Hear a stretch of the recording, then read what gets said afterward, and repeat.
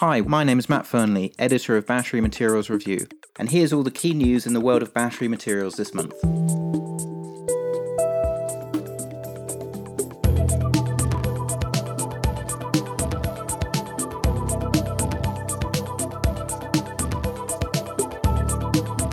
Welcome to September's edition of Recharge, the podcast by Battery Materials Review. I'm delighted to welcome my co-presenter, Cormac O'Leary, MD of Electrios Energy, and we're going to run through some of the key talking points from the last month. Hi, Cormac. How are you doing? Hi, Matt. All good here. How about yourself? Yeah, pretty good. So maybe we'll rip through this quickly because it's quite a slow news month. Maybe we'll find something interesting to talk about though. So it's the summer lull and sit and wait. Yeah, exactly. August may have been a slow news month. September a little bit more interesting, but we'll get round to that when the time is right. Maybe just kick off in China. What news there? China again, but the EV sales are a little bit flat. We have the price, and there was a price war truce, and at the beginning of August again, and towards the end of August, it was all kicked off again. Huge discounts by Tesla. You know what happened there? The Chinese sort of auto body sort of knocked some heads together and then had to roll it back because of anti-competition concerns. Yeah. Okay. So they went back to same old. I would love to be buying a car in China. I mean, there's the amount of units available of Volkswagens, BYDs, Teslas is phenomenal. Chinese EV exports is really growing as well. I'm contacted every day because of the price wars, the Chinese second-hand car market is taking an absolute battering. It's more expensive to buy a second-hand car there than a brand new EV. They're trying to get all these cars out of the country. So, I mean, it's interesting you say EV sales are flat. I mean, that's kind of on a month-on-month basis, but they're still growing pretty robustly. They're up, 40% year on year or something. So it's pretty reasonable growth rate. So that's there's repercussions around the market. If you don't have the downstream demand, then we have what we might be seeing in lithium, which is the prices are crashing out in lithium. I'm sure you're aware at the moment in the spot market. And that is being put down to, as you said, the growth year on year is up. Month on month is only up like 6-7%, July to August. I only focus on BEVs myself. But there's quite a substantial growth in plug-in hybrids, isn't there, in China at the moment? Yeah, plug-in hybrids is a huge market in China. I think they must have the highest inventory models. I mean, there's BYD have about 4 or 5 different plug-in hybrids. Ideal. Obviously, Tesla haven't gone down that route, but the plug-in hybrid market is about half that of EV sales, but it's pretty large and growing in China compared to the rest of the world. It was really interesting because for many years, Europe was kind of the leader in plug-in hybrids, and now Europe sort of slowed down with regards to plug-in hybrids, but China seems to be coming up very strongly. So it's going to be interesting to see whether Chinese users will actually utilize the hybrid portion or will just use it as a petrol vehicle, which is what a lot of European buyers did, basically just using it as a petrol vehicle with a smaller tank and pocketing the tax credits. They're not as attractive for plug-in hybrids, but you can still get the double carbon credit for the automotive producers. So they're still producing an electric vehicle. It used to be equivalent to a BEV, actually. I'm not sure what it is now. But so you got two types. You got the plug-in hybrid and you got the hybrid range extender, which is a popular model in the bigger SUVs like Ideal. I've gone down the range extender, which you don't really see. Well, BMW have range extenders as well. But as you said, China's really grasped adopted the plug-in hybrids and championed by BYD and Ideal. And of course, the plug-in hybrids have smaller batteries and use less lithium, etc. So, that could have a knock-on impact on raw material demand. They used to not use any lithium, right? Yeah. All the Priuses were nickel metal hydride, and only until recently, and they still sell the nickel metal hydride Priuses, but the premium version is lithium. But that's slightly different, isn't it? That's a hybrid electric vehicle, an HEV. We certainly don't track hybrid, but we track plug-in hybrids. And you were saying there's quite an interesting trend in terms of penetration in China as well. Yeah. It reminds me of, and you'll remember this, when LFP production overtook NMC production and battery production. So right now, between plug-in hybrids and BEVs, it's about 60-40 to ICE. So the trend is looking like we're going to see a crossover in the next 18 months or so. Wow. That will It be keeps an going. amazing Yeah. sort of result for the industry. If EVs go to a greater market share than ICEs, that will be, I mean, you'd have to really sit up and take notice then. Yeah. Okay. Anything else sort of on the sell side in sort of August, beginning of September? Yeah, cells. Yeah. Well, every month in cell production, we're breaking records. So it's Mm. we just went over the 73 gigawatt hours production in China, which is phenomenal. Looks like we're going to head towards about 800 gigawatt hours by the end of the year in China, cell Mhm. production. The news on EVs is less rosy. I was going through the numbers the other day. It looks like we'll probably surpass last year's EV sales, BV sales by 1 million in China, which is wasn't in line with last year's growth projections. Although we have what's known as the golden month, September, and the silver Mm. month, October, which is historically big car selling months. So it could make Yeah. up for it in the back end. I guess we'll sort of have to sort of keep an eye on that. Definitely with the national, is it the National Day holidays in October? We tend to see a little bit of a pickup in terms of demand. So fingers crossed that comes out. One of the things that's been quite interesting in the last couple of months is that ESS, so stationary energy storage, went out of the blocks at an amazing pace at the beginning of this year and the end of last year. Seems to be slowing a little bit now. Are you sort of picking up on that as well? Not in terms of exports from China.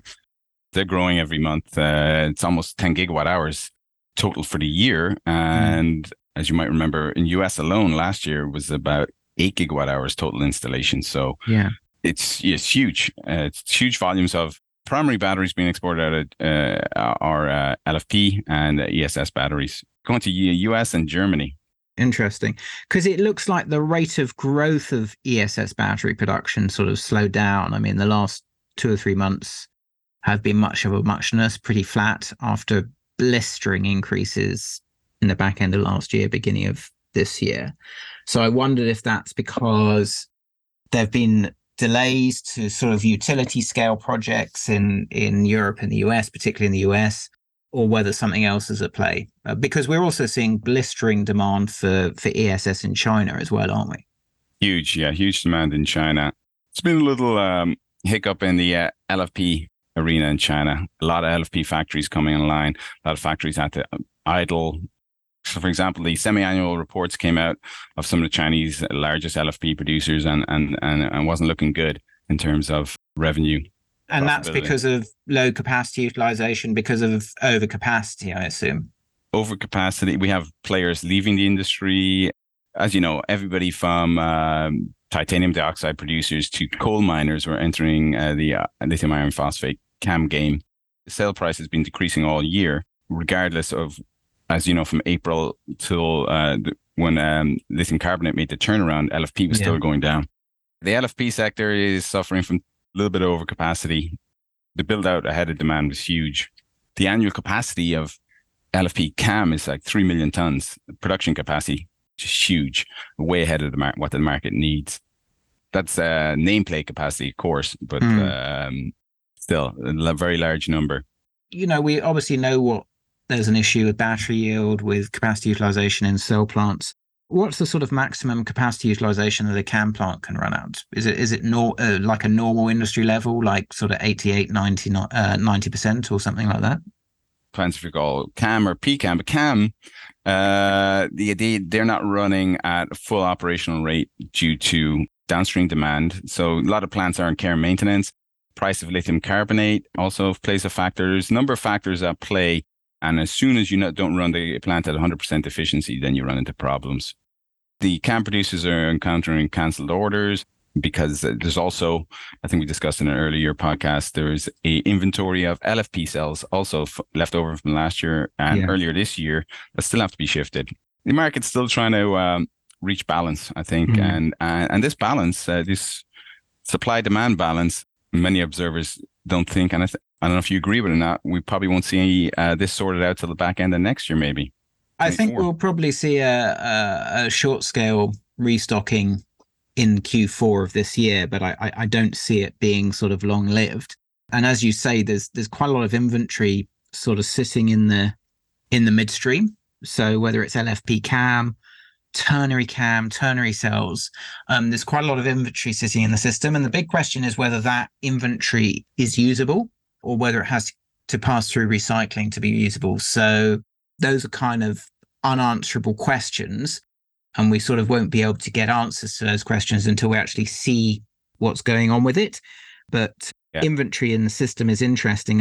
And we've seen it actually. It's interesting you talk about LFP here because we've seen it on the ternary side in China that lithium hydroxide inventories have started to build a little bit in the last couple of months. And lithium hydroxide prices have actually underperformed carbonate prices by quite a considerable margin in the last few weeks or so. And it's going to be interesting to see what happens there because at the moment, then, if lithium hydroxide prices are so low, spodumene prices are relatively elevated still. So you've got to think that most converters are not sort of profitable at these prices, certainly the spot prices. So it's going to be very interesting to see whether we start to see shutdowns at converters. You know, we've already to some extent seen some shutdowns of high cost lepidolite production into carbonate and also high cost recycling because recycling is towards the top end of the cost curve as well. So if we start to see large scale converter shutdowns in China, that could provide the floor for restocking. I think if we start to see prices stabilize, we will start to see people come back into the market to build up their stocks again. Yeah, that's a good point. They are converters shutting down already. It's been happening actually for the last couple of months. Profitability seen around the 200,000 ton price for lithium carbonate on the market, 200,000 RMB per ton. And that is the floor, as you said, for recycling. A lot of these converters need to make that. And with the price heading south, yeah, as you said, a lot more of these converters I'm hearing fall out. actually that actual conversion prices have increased substantially as well. So I mean, you know, 2 or 3 years ago, the conversion price was about $2,000 a ton. We're now hearing it's up to about sort of $3,000 or $4,000 a ton, which obviously has sort of impacts in your profitability and your margin of the converters. And I don't know whether that's due to the fact that they're now processing lower quality material coming in from a lot of places, you know, 5%, 4%, 5.5% material, or whether power prices have gone up or whether the prices of reagents have gone up. But certainly the price of the conversion is now higher. And obviously if your feedstock price remains at a relatively elevated level, and let's be frank about this, 5 years ago, feedstock prices were around about $500 a ton. And they're now sort of around about $3,000 a ton. So that's an elevated level. I think, you know, that we should see some quite large scale shutdowns. I've seen a few already. I've seen my investments in early stage mining assets pull out or press pause in the projects in China. And also we have a peak season of brine production in China right now, coming to that. And if when all that comes into the market, there could be another drop again. Yeah. Yeah. Okay. Well, I mean, round about the beginning of September, we saw Albemarle go public on its higher bid for Liontown, $3. So clearly Albemarle is still a believer in the long-term outlook for spodumene concentrate in particular and lithium prices in general. And every day there seems to be a China auction for lepidolite sort of projects in southern China, and these things seem to get sort of gazillions and gazillions of bids and close at sort of, you know, 1,000 times the opening bid level. So the industry clearly still believes there's likely to be a deficit of lithium and that prices are likely to remain elevated. So it's going to be very, very interesting to see how we go. And I think the other point just to make is when we're talking about prices here, we're talking about spot prices, and spot prices are still a relatively small percentage of the market compared to contract prices. So when we talk about sort of 200,000 renminbi a ton, we're talking about spot prices, and a lot of these converters are still selling material on contract to cathode makers. So it's a relatively small portion of the industry that's related to spot, and spot is an awful lot more volatile than the contract prices that we see from the miners and Yeah. from the big But converters. very little lithium carbonate is exported out of China. A lot of lithium hydroxide, Yeah. but very little lithium carbonate. So you know, Chinese don't really, well, they do, in some cases do, but they like to play the spot market if it agrees to if it works for them. But I don't imagine there's that many long-term lithium carbonate contracts in China. Is that right? What do you think? I think there are some pretty major long term contracts. More material seems to go into longer term contracts than it does in the spot. Interesting in carbonate, but in hydroxide, we see hydroxide much more exposed to spot prices because, and I think Yeah, that's a function of how the industry has grown so rapidly. So carbonate was the area where we saw quite long term contracts between the Latin American brine producers and the Chinese and Korean cathode makers yeah, effectively. And then the nature of the spodumene concentrate hydroxide market was that the Western Australian miners were developing into that space and they were much happier to sell into the spot market or sell on volume contracts that were exposed to the spot market than the Latin American players were. So I think we see much more sort of hydroxide material exposed to shorter term market trends than we do carbonate material, which may still be on relatively longer term contracts. the Chinese domestic production dwarfs the imports of lithium carbonate now. Yeah. And that's certainly true. So, I mean, now we see like a 30-30-30 split between lepidolite sources, which presumably are mostly on spot prices, spodumene sources, and recycling. So I think definitely more is going into the spot market than previously, Yeah, but a lot of it is still tied up into quarterly pricing contracts that are exposed to the spot market, but not the spot market, as it were. yeah, agree.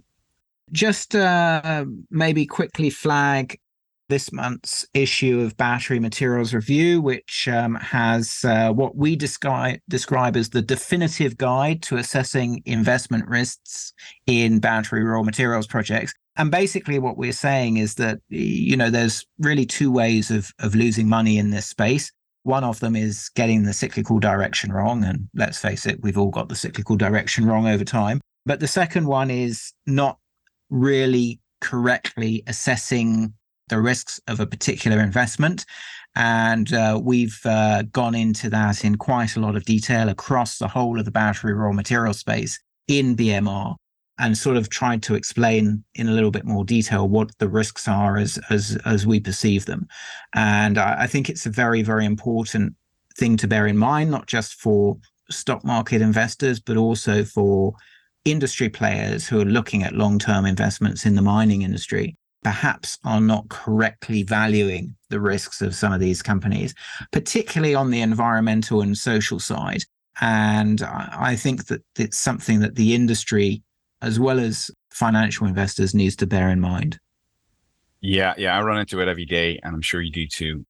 The thoughts of investors or larger companies, OEMs who are getting into the mining game, their view is quite simple. They think it's just digging rocks out of the ground, but there's many ways where you can go wrong once you dip your toe into the mining sector, and it's about experience, which they clearly don't have, and managing the risks.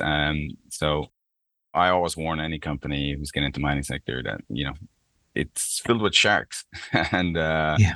you got to know what you're doing.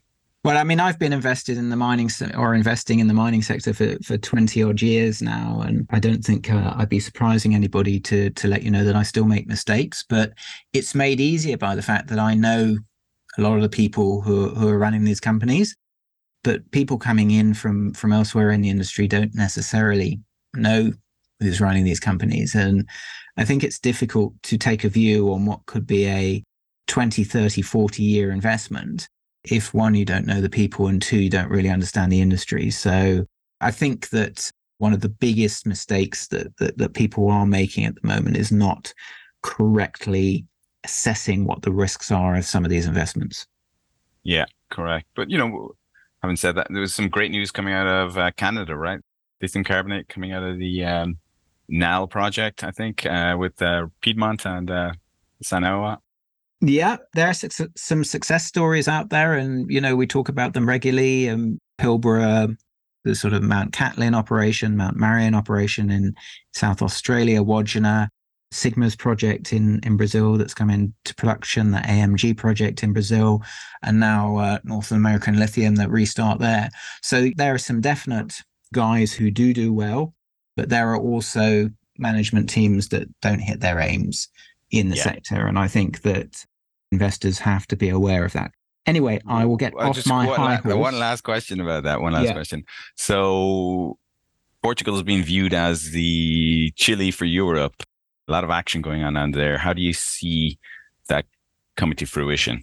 I think the companies have been working down there for 5-6 years.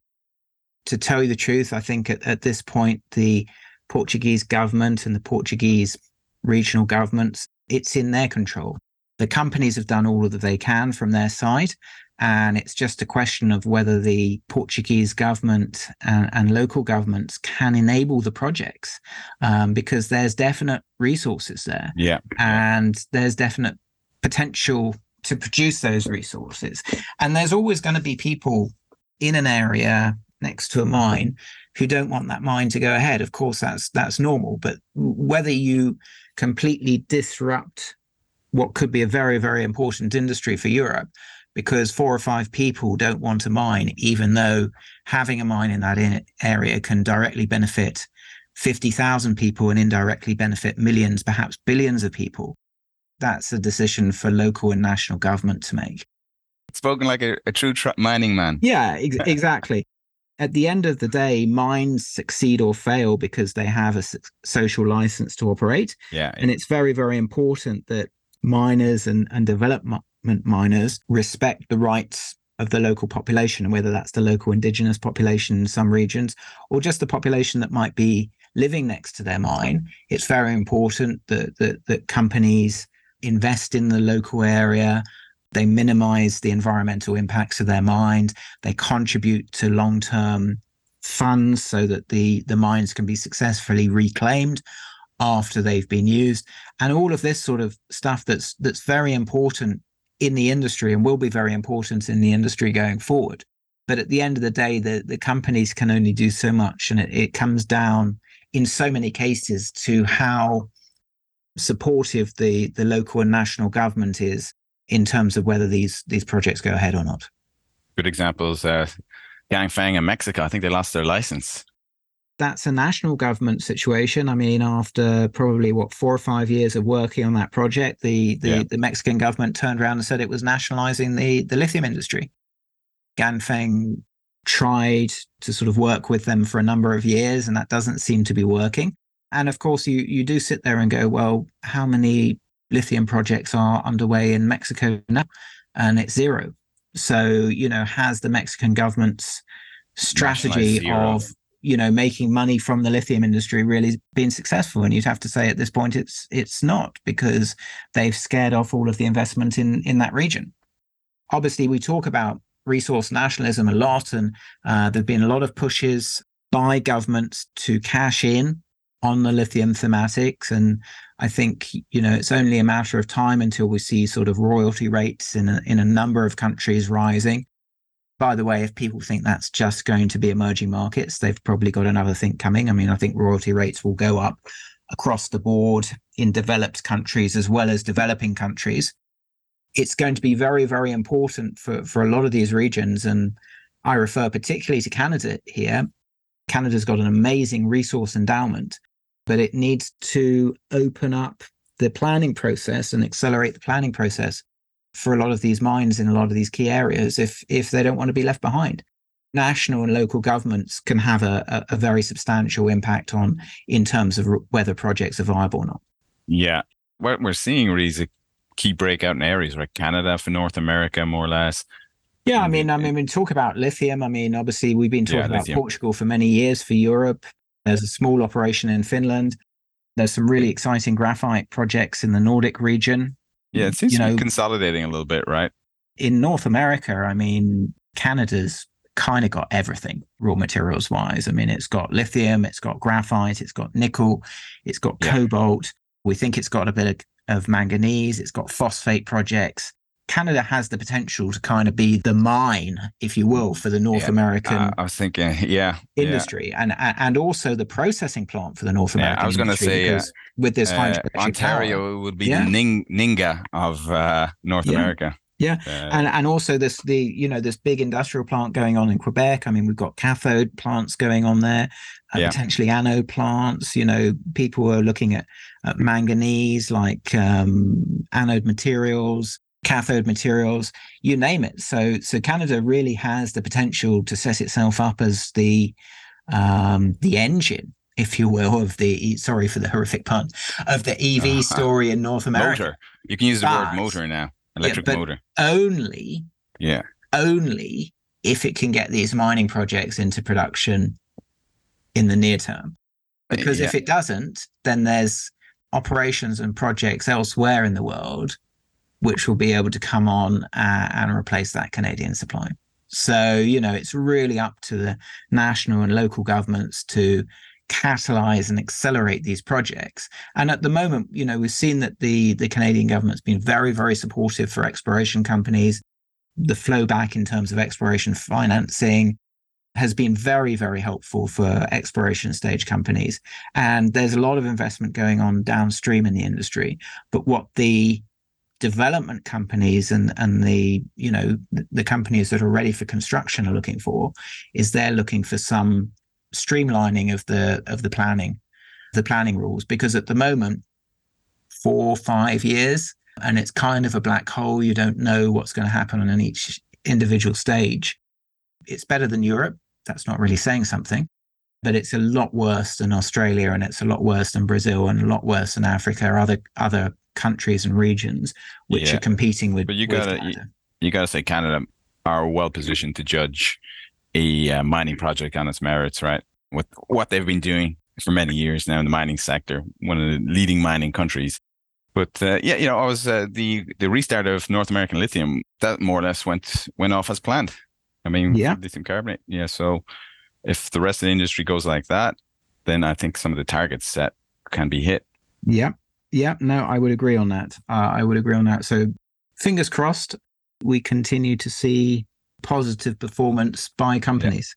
Yeah. On that, let's move up downstream and tell us about your trip around Europe. Well, first of all, I got to thank the team from the investment bank, Piper Sandler, for taking me on a tour. We actually had 4 or 5 days on the trip, lots of traveling, but was ever thus. But it was a very interesting tour. We met with management teams in Oslo of development companies like Freyr and Morrow Batteries, and also Vianode, which has a very interesting synthetic graphite project in the Nordic region. We met with OEM and toured some sites. So we were lucky enough to visit the Tesla Gigafactory in Berlin. Very nice. Also the Volvo Cars site near Gothenburg, and also Fisker's R&D facility also near Gothenburg. So that was very interesting. But I've got to say that the jewel in the crown of my trip was a trip to Northvolt's ET Gigafactory in the northern part of Sweden. I keep saying this, the most oft-repeated word I've said describing the trip is impressive. I was really impressed with the scale of the thing. Was just amazing. Yeah, well, since you were on site, maybe what's not impressive is that Northvolt is almost as old as CATL. Why aren't they producing cells yet?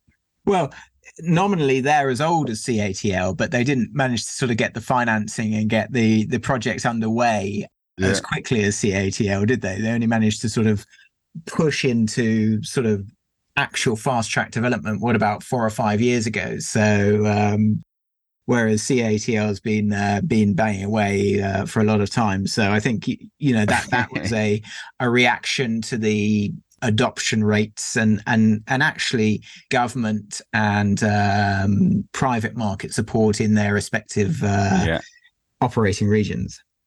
obviously, site visit note is in the latest issue of Battery Materials Review, along with my conclusions. But well, it's great to interesting see takeaways.